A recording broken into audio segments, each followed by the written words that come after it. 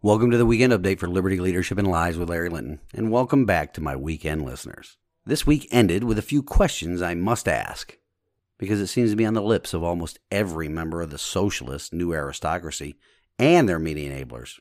The questions are these. Did you all escape without any harm the anniversary of what they call the worst attack on democracy since the Civil War? Did any insurrectionists cause trouble in your neighborhood, city, or state? Did you witness any insurrectionists crying about not being able to date AOC? It seems like we have a few new days of solemn remembrance in our republic, at least according to the political class and their media enablers. We now have Insurrection Eve, which is observed on January 5th. Hey, little brother, sorry, your birthday will no longer matter because it falls on that day.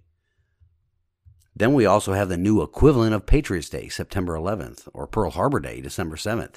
It is Insurrection Day. I was really beginning to think that when referring to January 6, 2020, that the term insurrection would fade away based upon the fact that not one single person has been charged under that particular statute. We've discussed that statute in the past here on the show, remember?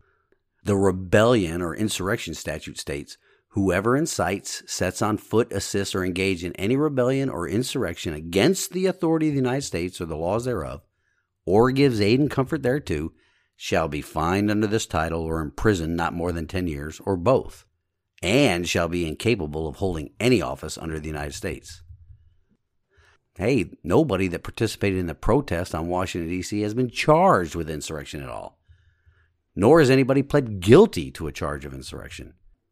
Now let's actually compare the January 6, 2021 riot, or as I call it, using the leftist logic on peaceful protest, the extremely peaceful protest, to what they call the mostly peaceful protest of 2020. There were 0 police fatalities due to the riot on January 26, but you'll hear a different story on that number, but facts do matter.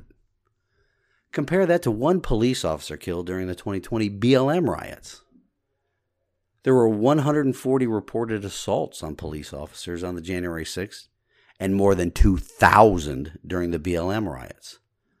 The January 6 extremely peaceful protest resulted in $1.5 million in damage that will be paid for by taxpayers. How about those BLM mostly peaceful protests, though?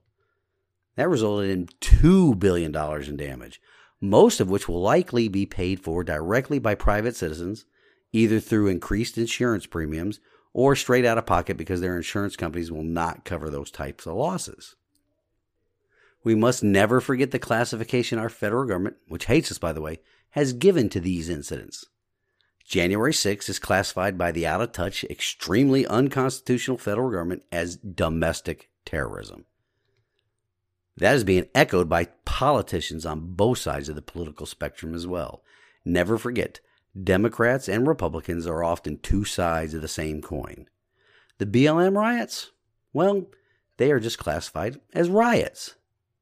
The vast differences between the two, coupled with their classification by the federal government, clearly show the bias of our out-of-touch federal government.